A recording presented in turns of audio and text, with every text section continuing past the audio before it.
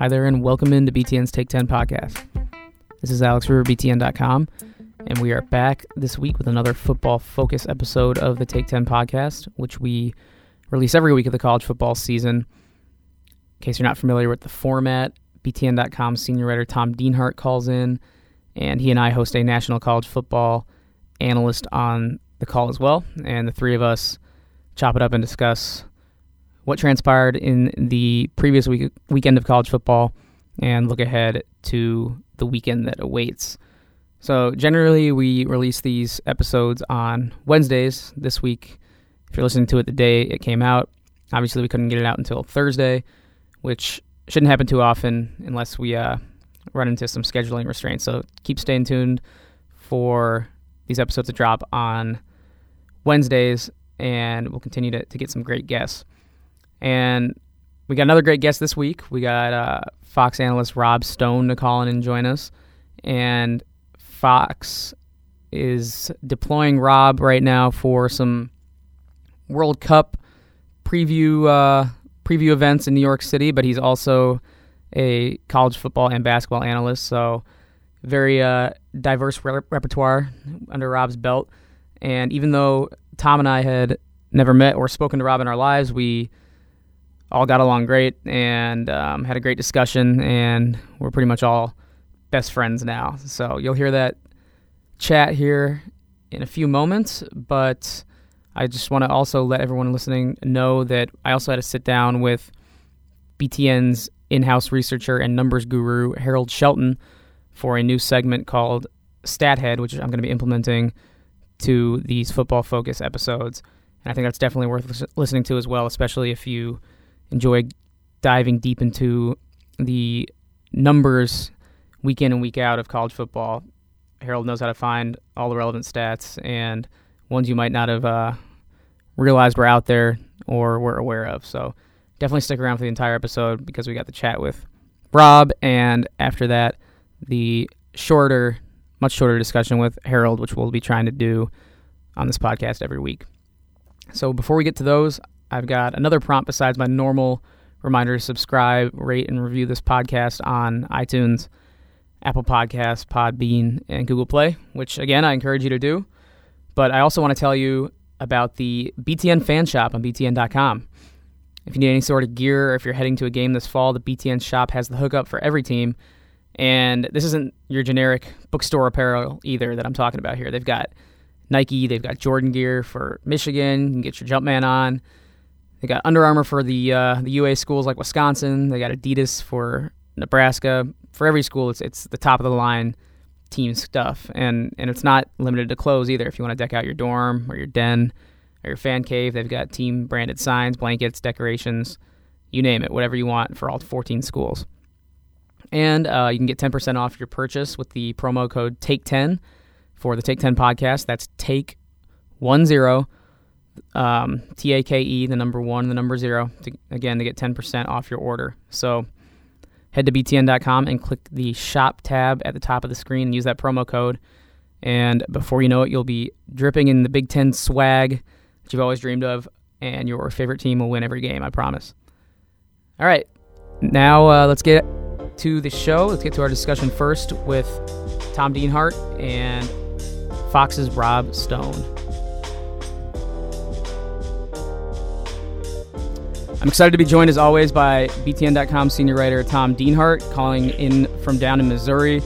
And once again, we're welcoming in a national guest this week. He is a college basketball, football, and football analyst for Fox Sports. But today we're going to have him focus on the American football exclusively. It's Rob Stone. Rob, thanks for joining us. How's it going this morning? It's going great. Hanging out in New York. We're all over the place here covering college football. It's the beauty of the sport, right? Absolutely. Sounds good. Like I said, it's great to have you with us. And for all you social media mongers out there, follow Rob Stone on Twitter at Rob Stone on Fox. Rob, like you said, you're calling in from New York City, where you are doing some World Cup coverage at the moment, correct?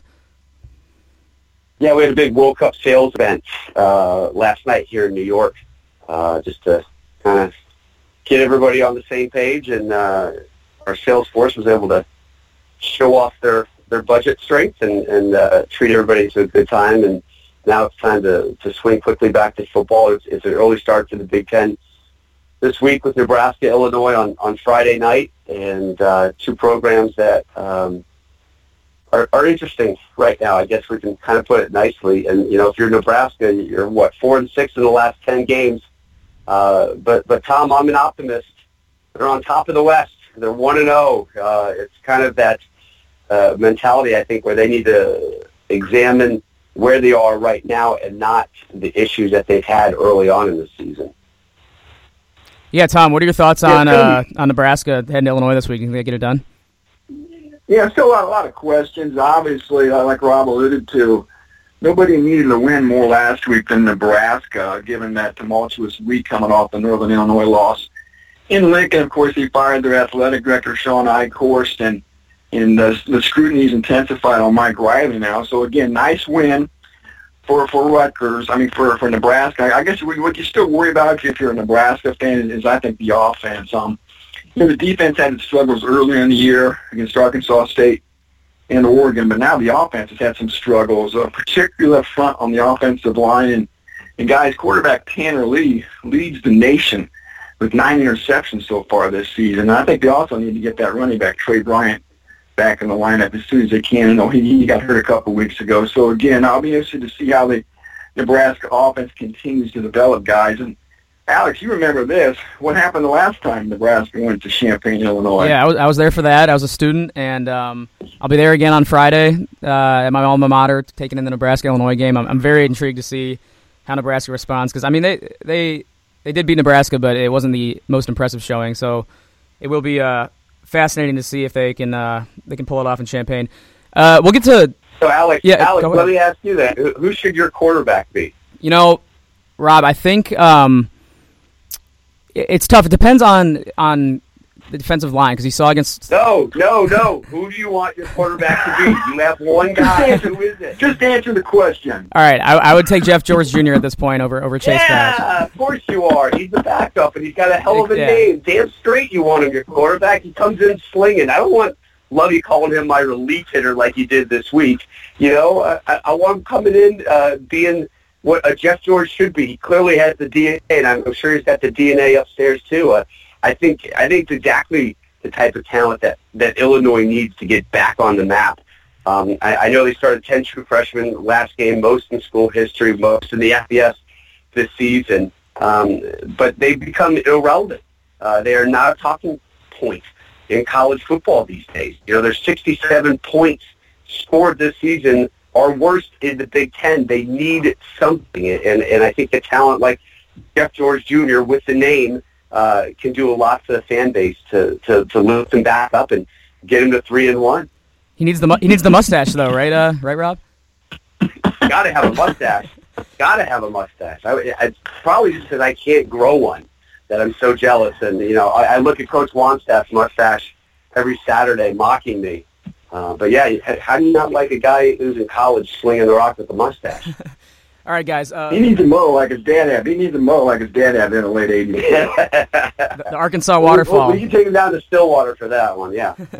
All right, guys. We'll get into more Week 5 action in a little bit here. First, I want to reflect on Week 4. Tom, let me get some initial impressions from you on what you saw in Week 4. It's obviously an exciting weekend with Iowa and Penn State. That was the headliner.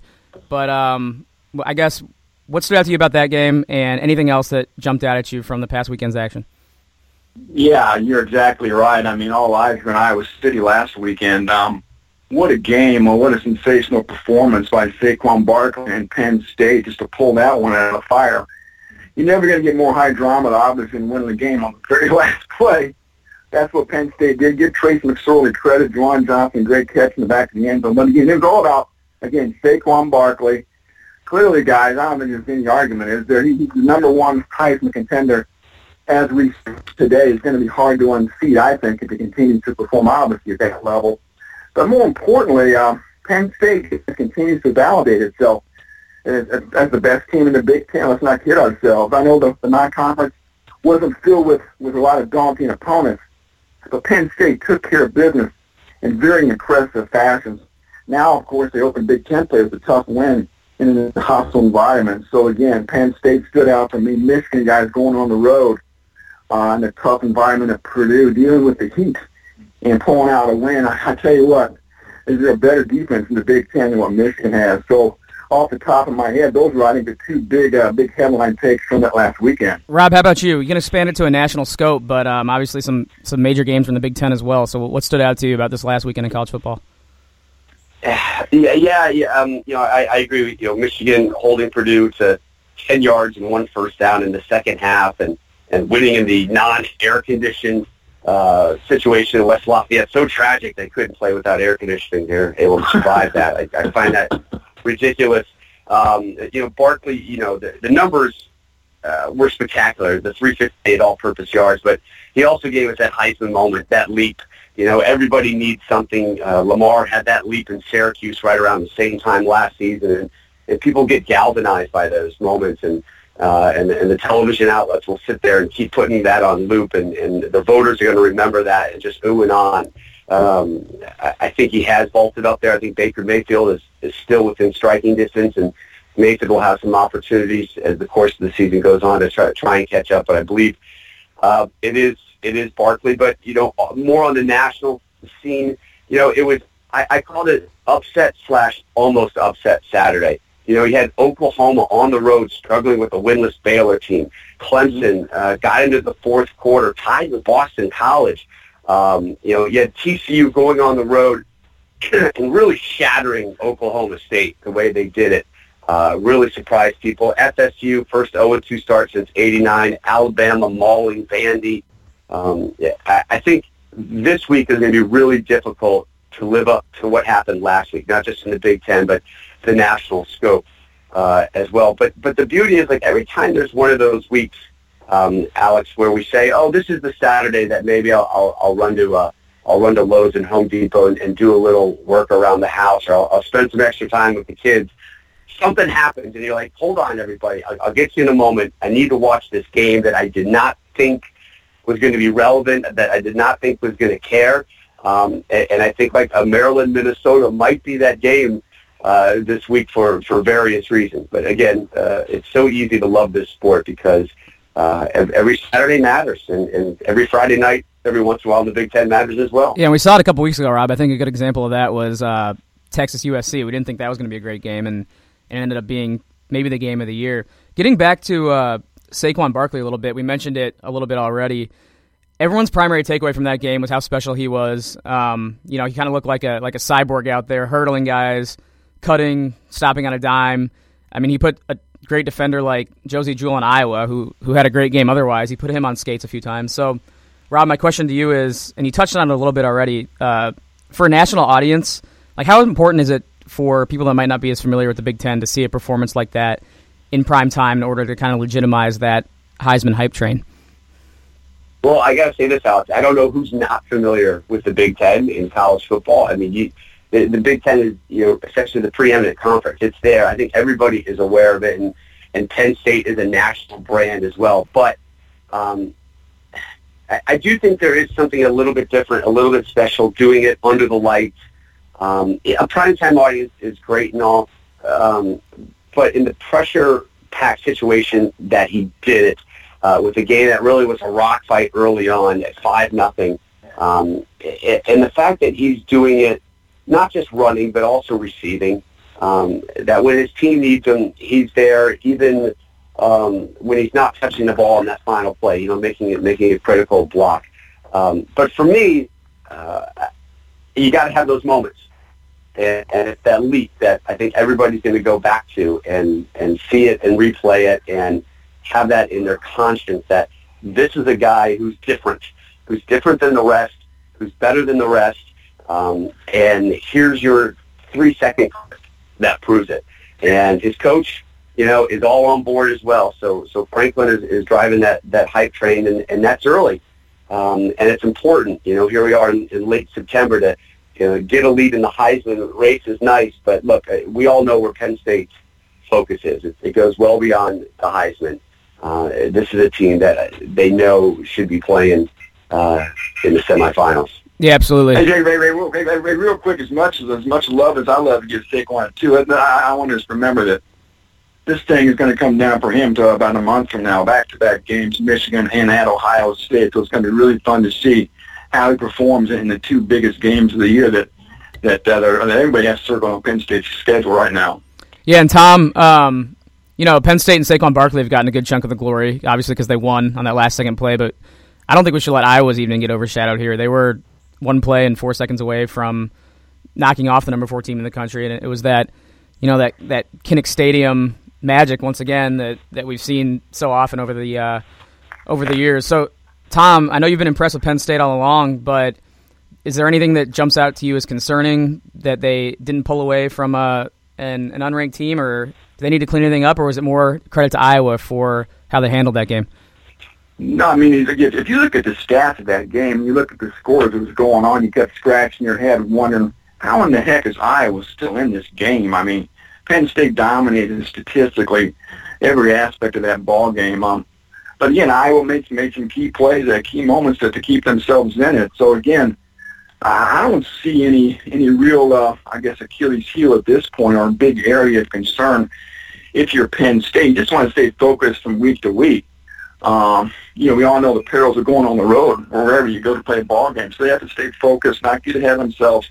James Franklin loves to always focus on the next game, and that's going to be the big thing, is not getting too big of a head, staying focused, and again, I'm just trying to take every foe, and every next game is the biggest of the year. Yeah, we'll move on to another Big Ten game this past weekend. It was on your network, Rob, on Fox, and that's Michigan-Purdue. And Purdue honestly looked like they belonged for about 3 quarters out there, then kind of ran out of gas as teams do against superior opponents. And I don't think any Boilermakers fan can really be mad at that result, but we did see a couple of interesting storylines emerge in the wake of that game. One was on the field, one was off. And the on-field one, essentially Michigan's offense was scuffling as it has for most of the season so far. Then Wilton Speight went down with an injury, their quarterback, and the backup, John O'Korn, ignited the offense, and Michigan kind of pulled away. So we talked about quarterback controversies already at Illinois, Rob. Do you believe that there's a legitimate QB controversy here, and do you think that O'Korn should get the nod? Well, will we ever know? I mean, we don't get too deep. We don't know, the soft tissue issue to Wilton State. So that's the way Harbaugh likes to do things, keep things close to the vest and not let us create a quarterback controversy because we have no information. We have nothing really to talk about. I think he clearly believes that Wilton Speight is his guy. He had that great start to his career coming out 9-0, and then the numbers became a little middling, but he stuck with him, and to me that shows a sign that there's a reason he's still hanging with Wilton Speight. I know a lot of Michigan fans, and they're probably like a lot of Illinois fans right now. They want the backup in, and when you get a taste of it and it tastes good, you want a little bit more. Plus, it's nice when that backup is a senior who's got some experience. I don't think it's a quarterback issue, and I guarantee you Harbaugh will not allow it to become one. Clearly outside of the locker room, and I don't think he's going to let the national narrative take it over either. But it is a concern for a team that is as good as they are, ranked as high as they are. You do get the sense that they need more from their offense. Look, having Tariq Black out as well doesn't help much with the passing game. But as long as that defense keeps putting up the numbers, that Tom was talking about, it's a tough team to overlook. And those second half numbers, they just shut down Purdue, 0 for 12 on third down in the whole game. But I do want to give Purdue some love because I feel like I've seen them about 3 times already this season. And that's a good thing. Sometimes in television we get stuck with teams just the way the schedule happens. But Purdue, I don't feel stuck with. I enjoyed watching them. Outside of what happened in the second half last week, this is the program that is clearly on the rise. They've got the fan base re-energized. Finally a sellout at Ross A, the first time since Tillman's last game in 2008. They're getting points early on. They got a quarterback who I get the sense, Tom, at least has really matured and grown up and calmed down and makes better decisions. And frankly, if I'm the athletic department, Tom, I'm going to Jeff Brom and I'm trying to renegotiate his deal right now because people are going to be coming after him because he has really turned around all elements of this program in such a brief time. And think about this, Rob. The 4 years prior to this, Purdue won a combined 9 games. And, again, they've already had, 2 this year. And if you look at their schedule, guys, I mean, this is really pie-in-the-sky optimism. But if you look at the rest of the schedule, there's a chance they could win 6 games still, or remain on their schedule. So, again, it may not happen. It may happen. Who knows? But to Rob's point, just the fact that he's flipped the script in less than a year this dramatically, and it has generated this type of interest and this type of hope for what's been a moribund program for over a decade now. Phenomenal. Not a lot of talent there, guys. But again, coaching matters, and I think Jeff Brom's arrival there has shown that. You know, to the point about the quarterbacks, we talked about the injury situation of Michigan. Keep your eye on Purdue, too, fellas. David Blau got hurt late in that game, hurt his right shoulder again. Of course, they're being a little secretive about his status. They're off this week, come back the next week to play Minnesota at home in a big game. So, again, keep your eye on David Blau. Monitor that the next couple of weeks. I think they'd be okay if Elijah Singler's the guy that's still Blau. We've seen him under center. He's played a lot of football and is awfully accurate and awfully savvy. Yeah, and speaking of Purdue, another storyline that didn't come out until the coaches' press conference on Monday was the facilities issue at Purdue that Jim Harbaugh spoke on. It was, like everyone knows, 90 degrees in West Lafayette that day. It was a hot day. Tom, you know those facilities better than most, being an alum and being there a lot. I don't know about the gripe that there was no expansive medical care on site for the injured players, but I mean, I do have to agree with the issue of a basic standard of care. You know, that opponents should at least get that basic standard. So Tom, what are the facilities really like on the ground there? And does Harbaugh have a point?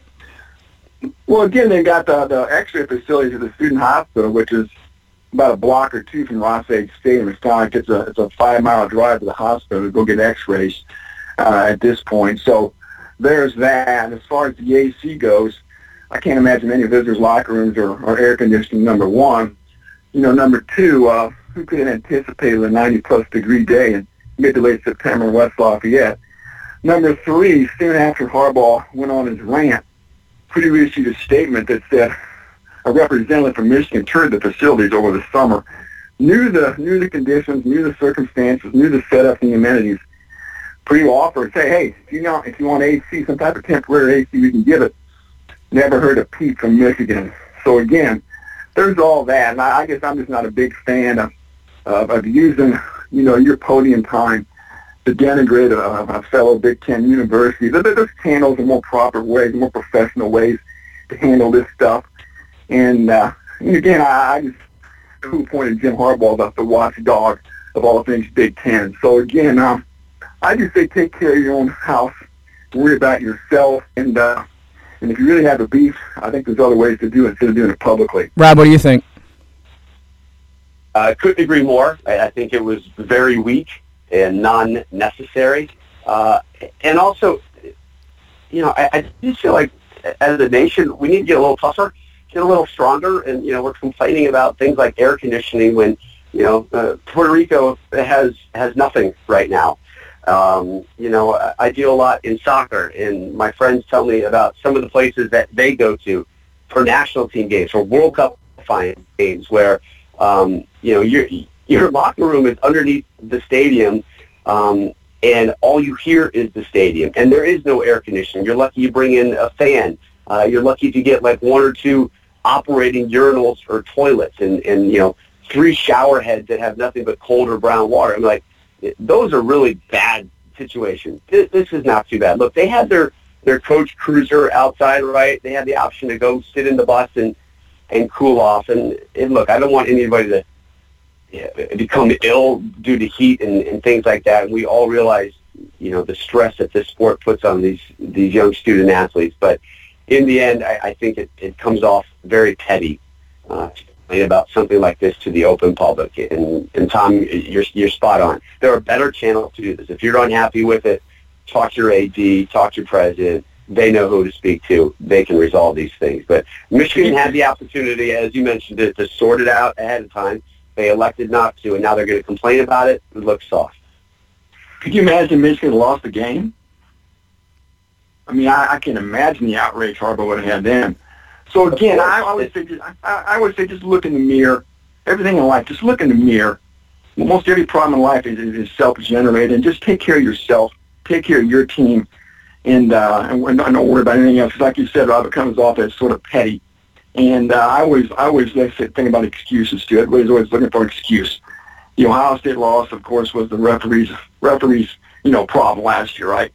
And if they'd lost that game to Purdue, it would have been Purdue's fault, Purdue's Philly's fault. Never looking inward for solutions. Yeah, and I mean, it's not the first time, obviously, that Jim Harbaugh's spoken out and made headlines, and it probably won't be the last. So we'll continue following him and continue monitoring it. Let's move on to Michigan's rival, Ohio State. Not much to be said about their game this past weekend. It was a blowout, but the blowout meant that backup quarterback Dwayne Haskins got a good look of extended time. He actually threw 17 balls on Saturday, so that's a pretty good sample size to work from. And we all know the concerns that Ohio State fans have had with J.T. Barrett. So, Tom, I'm interested in your thoughts. What do you think Haskins, accomplished on Saturday? Is there any intensification to that discussion? And if there's not, is Ohio State in good hands regardless of the quarterback situation beyond J.T. Barrett once he graduates this year? Oh, the numbers look great when you look at what Haskins did Saturday. But then go look at the opponent, UNLV, and that sort of taints any glorious or glamorous numbers that anybody for Ohio State racked up last week. But again, I'm not going to take away what he accomplished. He flashed some potential, but it did nothing to do anything in the status of J.T. Barrett. I think that's pure folly. Barrett's the guy from here on out for Ohio State, no matter what he does the rest of the year. And again, he's a great leader. He's played a lot of football, and he threw 5 TD passes as well. But again, Haskins, let's give fans a little glimpse of the future, but I wouldn't read too much into the gaudy numbers he put up on Saturday. I think that would give the coaches any pause to consider playing him over JT. All right, and we'll move on. Since we have our national guy here, Rob, we do want to talk. We do want to open up to a national, broader scope a little bit here.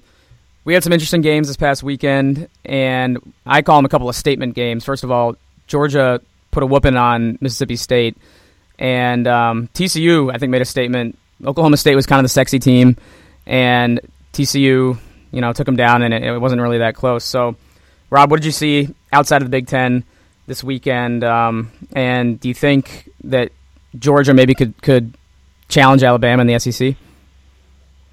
Yes, absolutely. I think that Bama's got such a soft schedule. The SEC is really down right now. I just see Bama kind of cakewalking their way through the next couple weeks, really, and I think Georgia is really the lone threat right now in the SEC.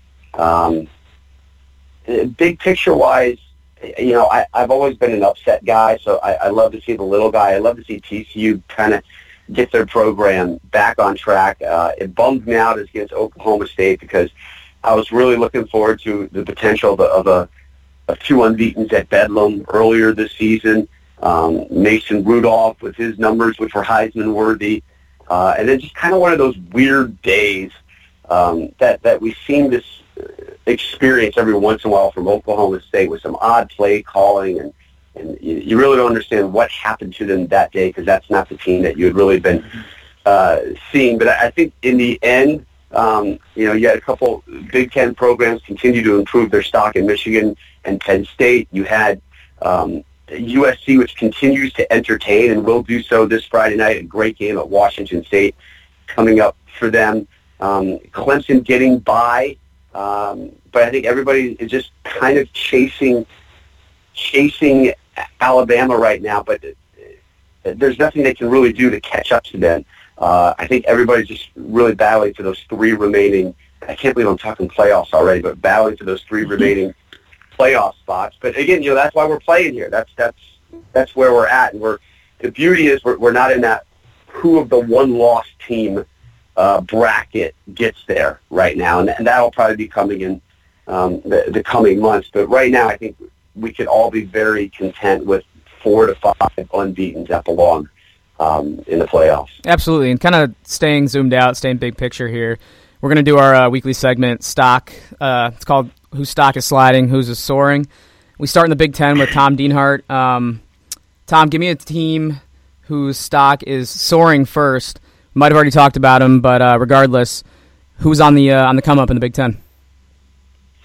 I know I see a lot of roses at the feet of Penn State already, and we talked a bit about Michigan. I guess I have to say Michigan, though. I'm going to go back to the Wolverines. Rob talked about that defense, too. My goodness, he only had one starter coming back from last year's unit. It looks like a veteran unit to me, chock full of future NFL players. Devin Bush, guys, probably the Big Ten Defensive Player of the Year so far. Spectacular. You got that defense. I don't care if it's O'Connor or Spade. Is there really that much of a difference between those two guys? I mean, come on. They're basically the same quarterback. It's not like night and day. So they have their sort of pedestrian game manager at quarterback. I think those playmakers at wide receiver will continue to come on. Tight ends looked good last week, didn't they? Zach Gentry especially. And they got a nice wealth of depth at running back, too. So I like Michigan for sort of a stock rising team this year, this week in the conference. Tom, we saw a couple teams take unquestionable steps back. One, just poor play on the field. Michigan State didn't look great against Notre Dame and got the break speed off them. And Maryland, by really no fault of their own, they had another devastating injury to a quarterback. Kasim Hill's now out for the year with a torn ACL. So those are two teams that, I look at as their stocks are sliding, and Maryland's might not be able to get to improve the rest of the year. Michigan State, we'll have to wait and see. But Tom, do you have any other teams that regressed last week, or were those two the main ones? Yeah, no doubt. Doesn't that 51-41 Maryland win to Texas seem like about 100 years ago now? Sure does. Seems like all the schemes already come out of Maryland, unfortunately. Like you said, Michigan State, too. I was waiting to see them play the Irish to find out what they were all about, and didn't look too good on Saturday at home against the Irish. Those teams, their stock's probably sliding the most of anybody in the league at this point. Several teams were off last week. I think the jury's still out on Nebraska. We talked a little bit about them off the top. This is the kind of game, you hate to say a game in late September is a must-win, but golly, guys, can Nebraska really afford to go to Champaign, Illinois and get beat? I mean, again, so you hate to put that type of pressure, expectations on a game this early in the year still, but I think that's what Nebraska's facing if they lose. Should they lose Friday night to Illinois, but things are really going to get interesting in the rest of the year. Absolutely. And, Rob, we'll open it up again to a national scale for you. Feel free to pick Big Ten teams, but give me one team whose stock is soaring and one who's sliding. I tell you what, I'm disappointed in both you guys. Nobody's rowing the boat on this podcast. Are you kidding me? TJ Fleck. I mean, look, TJ and the boat guys in Minnesota are going to go to 4-0 this week. They're going to take care of Maryland at home. They beat, not a great Oregon State team last weekend, but they're putting up offensive numbers. Connor Rhoda is the QB right now, but, he needs to be a little more efficient. They're number one in the nation in scoring defense. They've allowed 24 points. I don't care who's on your schedule. Still allowing 24 points total is really impressive. So I think they're clearly a program on the rise. And if you're going national picture, I've got a couple. And I mentioned early on, I do like the underdog. I love the fact that Texas Tech is on a 4-game winning streak right now. They're getting some AP votes. They're unbeaten. They host Oklahoma State this weekend. I find that one interesting. And then the two teams that sit next to each other in the AP poll, USF and San Diego State. South Florida, the Bulls, 30 points at least in 21 straight games. That's a lot of points. But it's the team right below them at number 19, San Diego State, that finds themselves essentially favored in probably every game left. And they're putting themselves in position for a big money bowl game. They're 4-0 for the first time in 36 years, and they've got a talented running back that more and more people are starting to figure out about if you're able to stay up past your bedtime and watch him. And Rashad Penny, 179 yards last. He's averaging for the season second in the nation. This is San Diego State team. I love it when they do well, and I don't know how they keep getting these running backs, Tom, that just put up these staggering numbers, but they've got some type of pipeline. They need to keep riding it. Yeah, San Diego State and USF, those are two teams that, like you said, could run the table and end up playing on New Year's Eve or New Year's Day. Absolutely. Rob, and also I got to point out that Tom is rowing the boat. He ran along Lakeshore Drive here in Chicago for Media Day with PJ Fleck. Good. So I wanted All right, to say good. PJ. I wanted to say PJ for you, Rob. Hey, I got to ask, guys. Texas Tech, Oklahoma State. Who's got the better hair, Cliff Kingsbury or Mike Gundy? You want to talk about a battle of the pretty boys? Yeah. Let me tell you, that mullet grows at an incredible rate. It's strong. I honestly think that it's a strong mullet game. I mean, there is all kind of party in the back. Yeah, but I like the swagger of Klingsbury, of Cliff. When he comes in, I mean, he's dressed up. He's got the glasses. He's got the duds on. You know, I want my kid to play for him. You know, the mamas probably want their kids to play for him too, so they can just go look at him every week. Just too bad he's stuck in Lubbock. He should be in New York or L.A. Damn straight, but the mullet game is strong now. It's really strong, and it's to the point where I think Gunny he's like, I don't care anymore. Let's do it. Let's just let it grow out and see how long. So pretty soon, I think he's going to come in with a braid, and that's where I'm going to lose him. But until then, we're all good with the mullet. Yeah, Gundy. That's the Arkansas waterfall. That's what they call that hairstyle, right?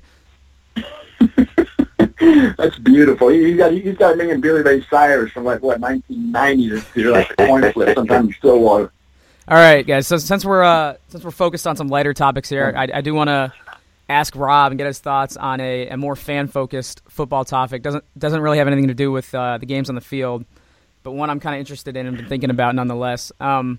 Rob, you're based out of L.A., and you're in New York City at this moment, and I just want to ask about the idea of your thoughts on college football in like major cities that might not be college football towns. I think L.A. is known as a college football town with USC and UCLA.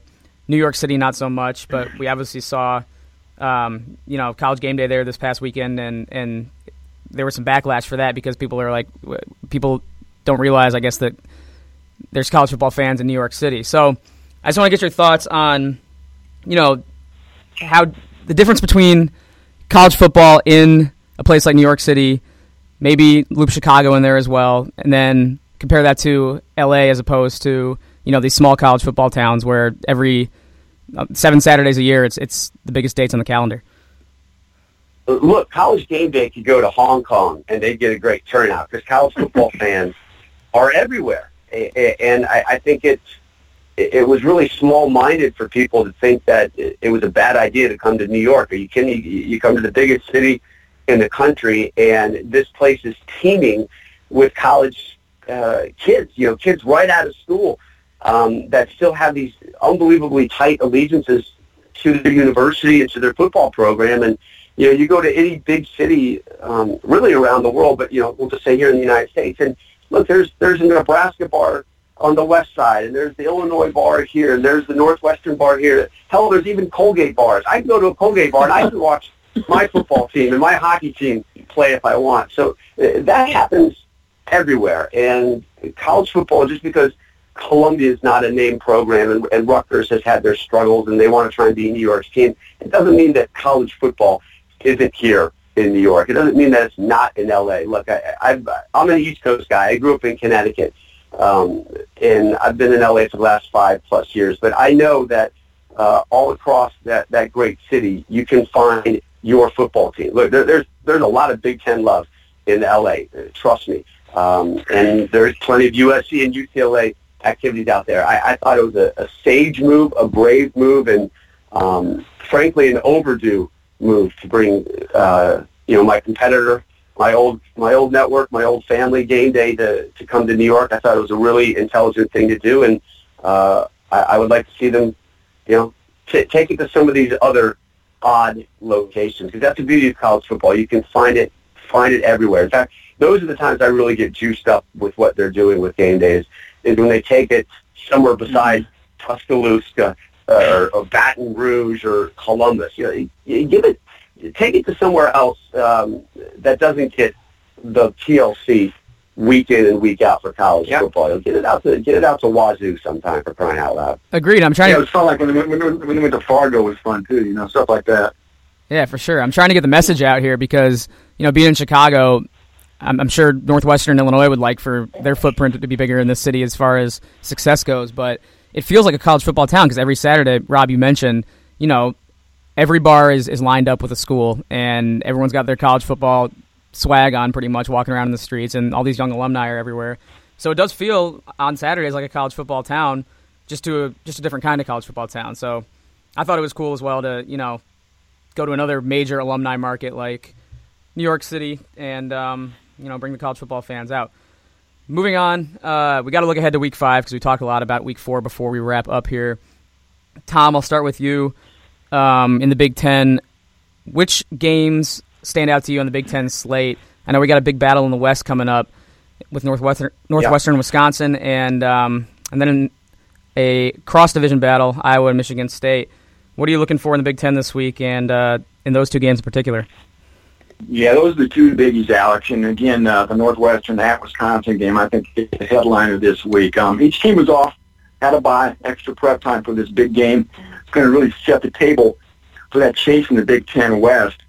Everybody made a prediction in July and August in the Big Ten, pretty much had Wisconsin winning the West. So here we go. This is going to be a good lid lifter for them with Northwestern coming into Madison. Wildcats won the last time they were up there. And they got a heck of a running game. And running back with Justin Jackson, the defense is underrated. They won't be intimidated.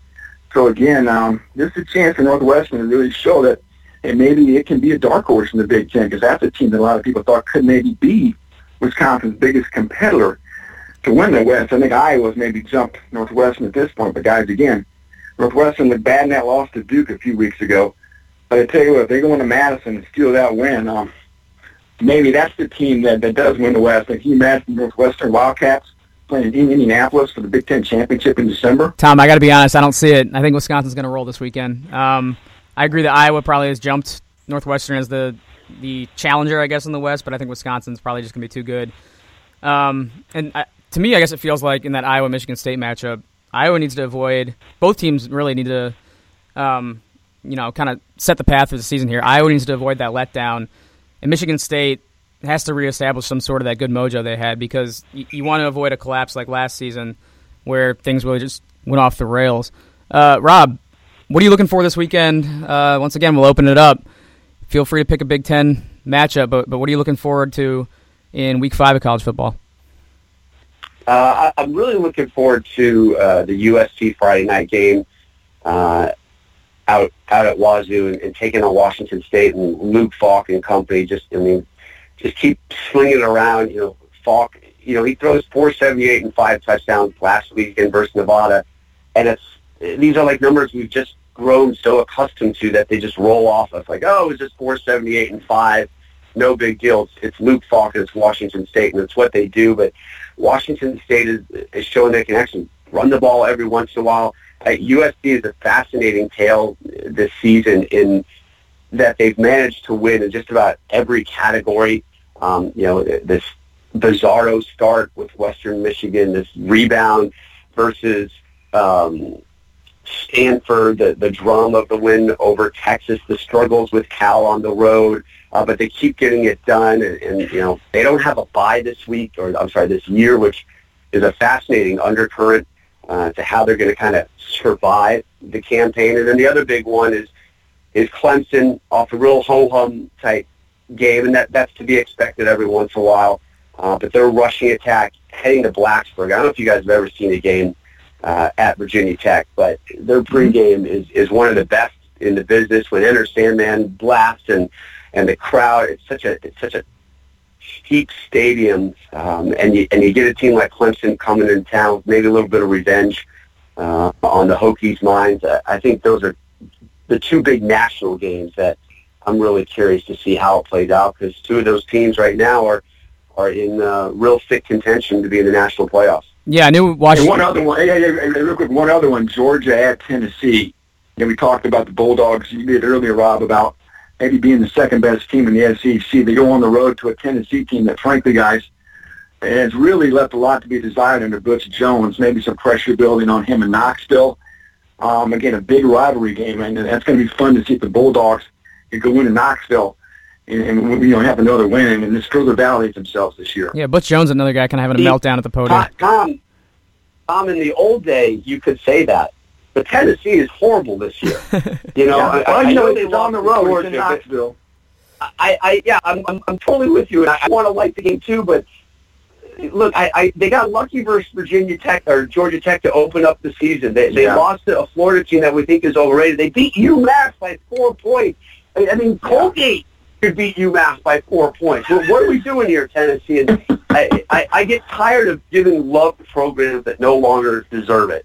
And right now, Tennessee needs to earn my love back. And yes, a victory over a Georgia team that I think we all respect would go a long way. But right now, Tennessee is sliding hard, and they are not must-see TV.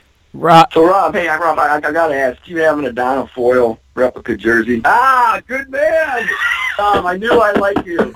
Yeah, I got out of Colgate just before Adana Foyle came in and ruled the Patriot League. So I did play-by-play basketball for Colgate when we were the worst team in the nation, not the Patriot League, but the nation, and I called all their games. Yeah, I was by myself at Holy Cross calling Colgate Holy Cross basketball. It was rough sledding, but boy, we went to Donald Foyle. Look at you. So what you're saying is you burned your stripes. Yeah, something like that. And look at you now, Rob. And you mentioned Washington State. I realized they were a team out west making moves, but I looked up this week, and all of a sudden they're ranked number 16 in the country, and I just kind of had that moment where I was like, I didn't realize they were that far along in their progression under Mike Leach. Mike Leach is a guy, the head coach out at Wazoo, is a guy who is not shy about speaking his mind and making headlines. And I know, Tom, you've covered him, and I know you're familiar with him as well, Rob. I just want to hear your guys' best Mike Leach stories. Tom, we'll start with you. I went out there in 2008 to do a story with him in Lubbock, and first of all, he kept me waiting about an hour in the outside of his office, which is okay. And then he always heard all the stories about the Pirates. And sure enough, you walk in his office, guys, and he had a full-blown pirate mannequin there in his office, right by his desk. So, again, he always had that big affinity for all things pirates, and again, just an interesting, fascinating guy who you can sit and talk to and get off on all these strange tangents. And you know what? It's kind of a breath of fresh air. We get so many stereotypical college coaches who get so wound in coach speak. In some ways, it's kind of refreshing to talk to a guy like Leach, who's so well versed on just a wide variety of subjects. Yeah, Rob, you got any Mike Leach stories? And if not personal ones, do you have any just moments from afar? Well, he's the kind of guy that you get excited to cover because he's got kind of this gruffness to him, but he's really open and honest and sincere and pretty laid back, and is not afraid to say what's on his mind, and he'll provide that for you every week. I just had this quote that was sent to me, and this is him just every week, right, Tom? He's going to give you gold in the media. It must be so great to cover him on a weekly, daily basis because you just know he's going to provide you with something to go with. So he's talking about the distractions of this Friday night home game with USC, and he's like, you always wonder, you don't want them to listen to the outside noise, regardless who it is, not just the media. Look, I got a pile of relatives and friends that are experts on every football game I've ever been involved in, and I'm sure these guys hear it from girlfriends, English teachers, and the guy at the coffee shop on campus or whatever. They have to have the discipline to shut that out. He gets it. He knows it. He says it in a way that we want to hear it, and he's spot on. And guess what? His teams are really fun to watch. And this year, they started strong. They didn't have that bizarro loss to kick off a campaign, which had them digging out of that early hole. They are flying right now, and that place should be absolutely pumped Friday night. All right, guys, we're going to wrap up here in a second, but we'll have a little more fun before we do. We always, on these episodes, we get to our one big moment of the previous week, and it's basically just something we saw that was either cool or wacky or something unique that stood out in the past week of college football. So I'm going to start, and I'm sure you guys both saw it scrolling along your timelines at some point in the past few days, but I'm going to go with the touchdown squirrel at Louisville because the squirrel, did not break stride, unlike my beloved Chicago Bears player Marcus Cooper, who got lazy and stopped before the end zone and thought he was in the end zone and got caught from behind. The squirrel made it all the way to the end zone before taking a well-deserved rest. So that was the coolest thing I saw this weekend, the touchdown squirrel down in Louisville. Tom, did you see anything from college football that was unique or wacky like a touchdown squirrel? Yeah, nothing that's I guess America's funniest video type unique. Just the Barkley thing went over 200 yards of all-purpose yardage was I know it's an on-field thing, and but again that really stuck in my head. It's one of those moments you're always going to remember that the game that the numbers that Barkley put up there in Kinnick Stadium on Saturday night. Yeah, and it can be an on-field thing as well, Rob. So I don't want to limit your choices here, but what's your big moment you saw this weekend across all of college football? For me. Look, I'm a sucker for a good rom-com every once in a while, and I can tear up over a bad commercial. So what Iowa's been doing the last couple of weeks with the fan base turning around and waving to the young man up in his hospital suite, that stuff gets me every time. It makes me just so proud of our country. It makes me proud of Iowa. I love Iowa. People who have never been to Iowa don't get it, and Iowa City is a fantastic town to be in, and I love that there are still mass amounts of people in this world who know the right thing to do when they're not told to do it, and that simple gesture that they do week in and week out now in Iowa City, it hits me in a soft spot every time, and it's another weekly reminder of why I love this country and why I love this sport. Yeah, it never gets old either. I mean, that's something that, never. It's not going to get stale. It was cool also to see under the lights with all the fans and their phones when they were waving up to the patients up there. That was really cool. And I do want to mention one more cool thing that I saw this weekend before we sign off here. Not as cool as the Iowa Children's Hospital, but I did think it was neat to see Gabrielle Union and Dwayne Wade back in Nebraska. They've been going the last couple years. That's the ultimate power couple, I think, in the Big Ten. I've yet to see, unless Jay-Z and Beyonce start going to Ohio State or Michigan State games. I don't think Gabrielle Union and Dwayne Wade are going to be topped. And it was his last public appearance as a Chicago Bull. So the next day, actually, we were at the Bears game, and my friend saw him at the Bears game, and I assume he was only in Chicago to negotiate his buyout with the Bulls. So I'll always remember Dwayne Wade as on his last day with the Bulls, tailgating and having fun on the field in Lincoln, Nebraska.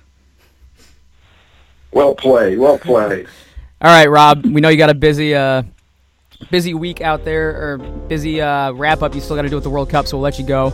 Thanks so much for taking the time this morning. It was a lot of fun, and I feel like Tom and Rob are lifelong friends now that Tom made that Colgate reference. You got it. Hey, Tom, Alex, thank you guys for having me. I hope I get an invite back, but it was enjoyable to spend some time with you guys today. Absolutely, Rob. Thank you very much, Rob. You did a great job, buddy.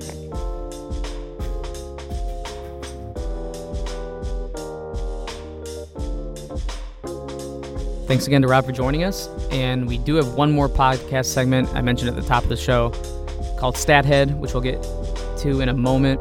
It's our discussion with our BTN researcher, Harold Shelton, who will break down some key numbers from previous week and some trends and numbers to look for as we get ready for week 5 here. So definitely stick around for that. But before we do, just a quick reminder one more time to head to the btn.com shop for all your Big Ten gear and apparel. And once again, it's not your run-of-the-mill online shop. They've got stuff the athletes and coaches wear, all that team-branded official apparel.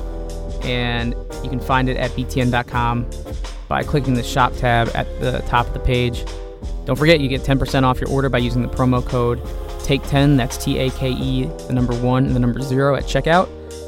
And you'll get 10% off your order of any of the fantastic Big Ten swag that you can find. So now let's get to our Stathead segment with BTN researcher Harold Shelton.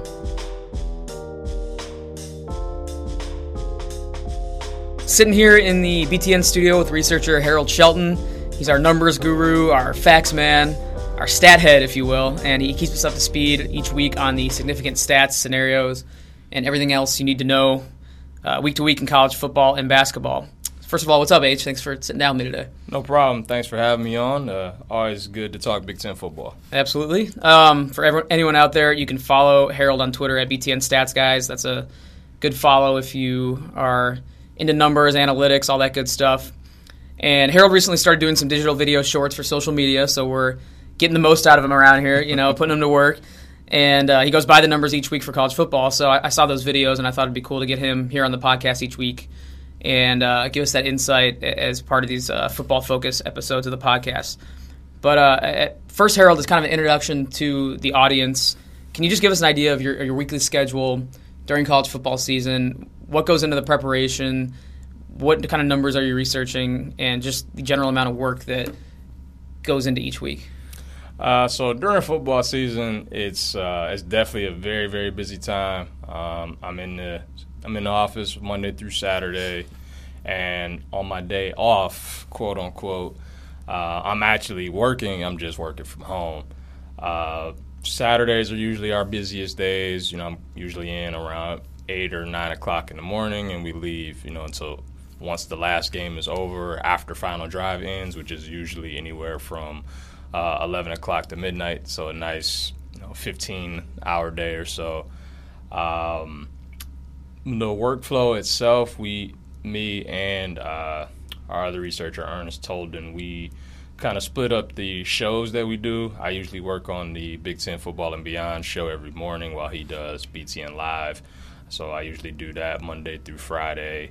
We're both in on Saturday. Sunday is used for trying to get notes from all the games that happen over the weekend, possible things we could be talking about during the week, and from those games, and then looking ahead to the games coming up. Sure, and you send out these weekly stats packs to everyone here. It's a huge help, and it's one of the reasons, obviously, that we want to have you on this show each week to dive deeper into the numbers, because Tom and I, we can talk about it, talk about football, but we don't always, I guess, recognize we don't have an eye for the stats like you might. So one thing that stood out to me in the weekly packet that you sent out this week was, and I guess I realized it to an extent while watching the Iowa-Penn State game, but just the discrepancy and the disadvantage that Iowa was at in the box score, yet they were still able to hang around and literally came within one play in 4 seconds of beating Penn State. So can you just get into those numbers a little bit? Yeah, so if you just looked at the box score, you didn't see a score, you didn't see the game, you would think Penn State would have won by at least 2 scores. I mean, Penn State had 306 more yards. They ran nearly 100 plays while Iowa only had 45. Iowa had the ball for a little over 20 minutes the whole game, and yet Iowa was able to do just enough. They forced a couple of turnovers. Penn State couldn't really score in the red zone. They got key sacks, key deflections when they needed to, so they just kind of hung around. And that's kind of what they do at Kinnick. They're a very, very good defensive team. They're always sound in the front seven. Their front four caused Penn State a lot of problems, and I think that allowed them to hang around. And when your defense can play that well, all it takes is a couple plays on offense, and that's usually where Akram Wadley comes in. He did the same thing last year against Michigan. He had a big game. And then, he takes 2 touchdowns to the house in the fourth quarter to get them within striking distance to winning it. And, like you said, they were one play away from another huge upset. Right. What's one stat that stood out to you from that game? Was it total yards from Penn State as opposed to Iowa? Or what's just one metric that stood out to you that kind of highlighted that discrepancy on paper? For me, it was the plays. I mean, Penn State's a team that they're very explosive in general, so they're usually a team that puts up a ton of yards and a ton of points. Coming into that game, they had scored 30 points in 10 straight games, so that's just something that they normally do. But the fact that Iowa is normally a ball control team, your typical pro-style offense, play everything in a phone booth, run the football, play good defense, get off the field. The fact that Iowa only ran 45 plays and Penn State ran 99 was crazy to me, because Penn State's usually we're going to score fast, we're going to get off the field, and Iowa wants to dictate tempo. They want to run the ball, They're not a no-huddle team. And so the fact that they barely had the ball for 20 minutes and ran 54 fewer plays was mind-boggling, especially at home. Like, that's just not something you normally see from an Iowa football team. Yeah, it's absurd that's over twice as many plays that one team was able to get off, and still, like we mentioned, came down to that last play on fourth down. So Penn State pulled it out. But how about some stats looking ahead to Week 5 of college football? What jumps out to you as we're looking over your thick stat packet here? What jumps out to you? What are you going to be looking for as you have your 15-hour day on Saturday? So we have the JT Barrett history watch. It seems like there's always something every week. A couple weeks ago, he passed Drew Brees to become, the most touchdowns responsible for in Big Ten history. Last week, he throws for 5 touchdowns in the first half, and Ohio State sets a record for most passing yards and passing touchdowns. And now he's like 201 passing yards shy of passing Art Schlichter for the most in school history. He's getting ready to pass our own Chuck Long on the Big Ten total yardage list. He needs 14 to get 10,000 for his career, and I think it's 269 to pass Chuck. So I'll be looking at that. But more importantly, I'm looking at the Michigan State-Iowa game. Both teams coming off of really tough losses. Iowa on the last play at Michigan State just laying an egg at home. And over the last 10 years, there has been no matchup that is closer than Michigan State-Iowa. They've had 5 games decided by 3 points or fewer or in overtime. They haven't met since the Big Ten championship game in 2015, right, which was a classic 22-play drive to end the game in the final minute. There's always high drama in that. So when you put that with the fact that both teams are coming off a loss and both might be desperate, that could be a very interesting game. Yeah, it's kind of a reset game for both teams. Mm-hmm. Looking forward to it. All right, Harold, that's all I got for you today, man. Like I said, we're going to hope to bring you on each week as football season rolls along.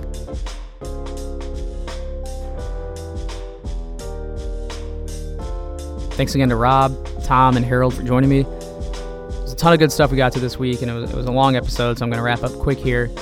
But I just want to thank Wes White, as always, for producing. Thanks to everyone out there for listening, and we will talk to you next week on the Take 10 podcast.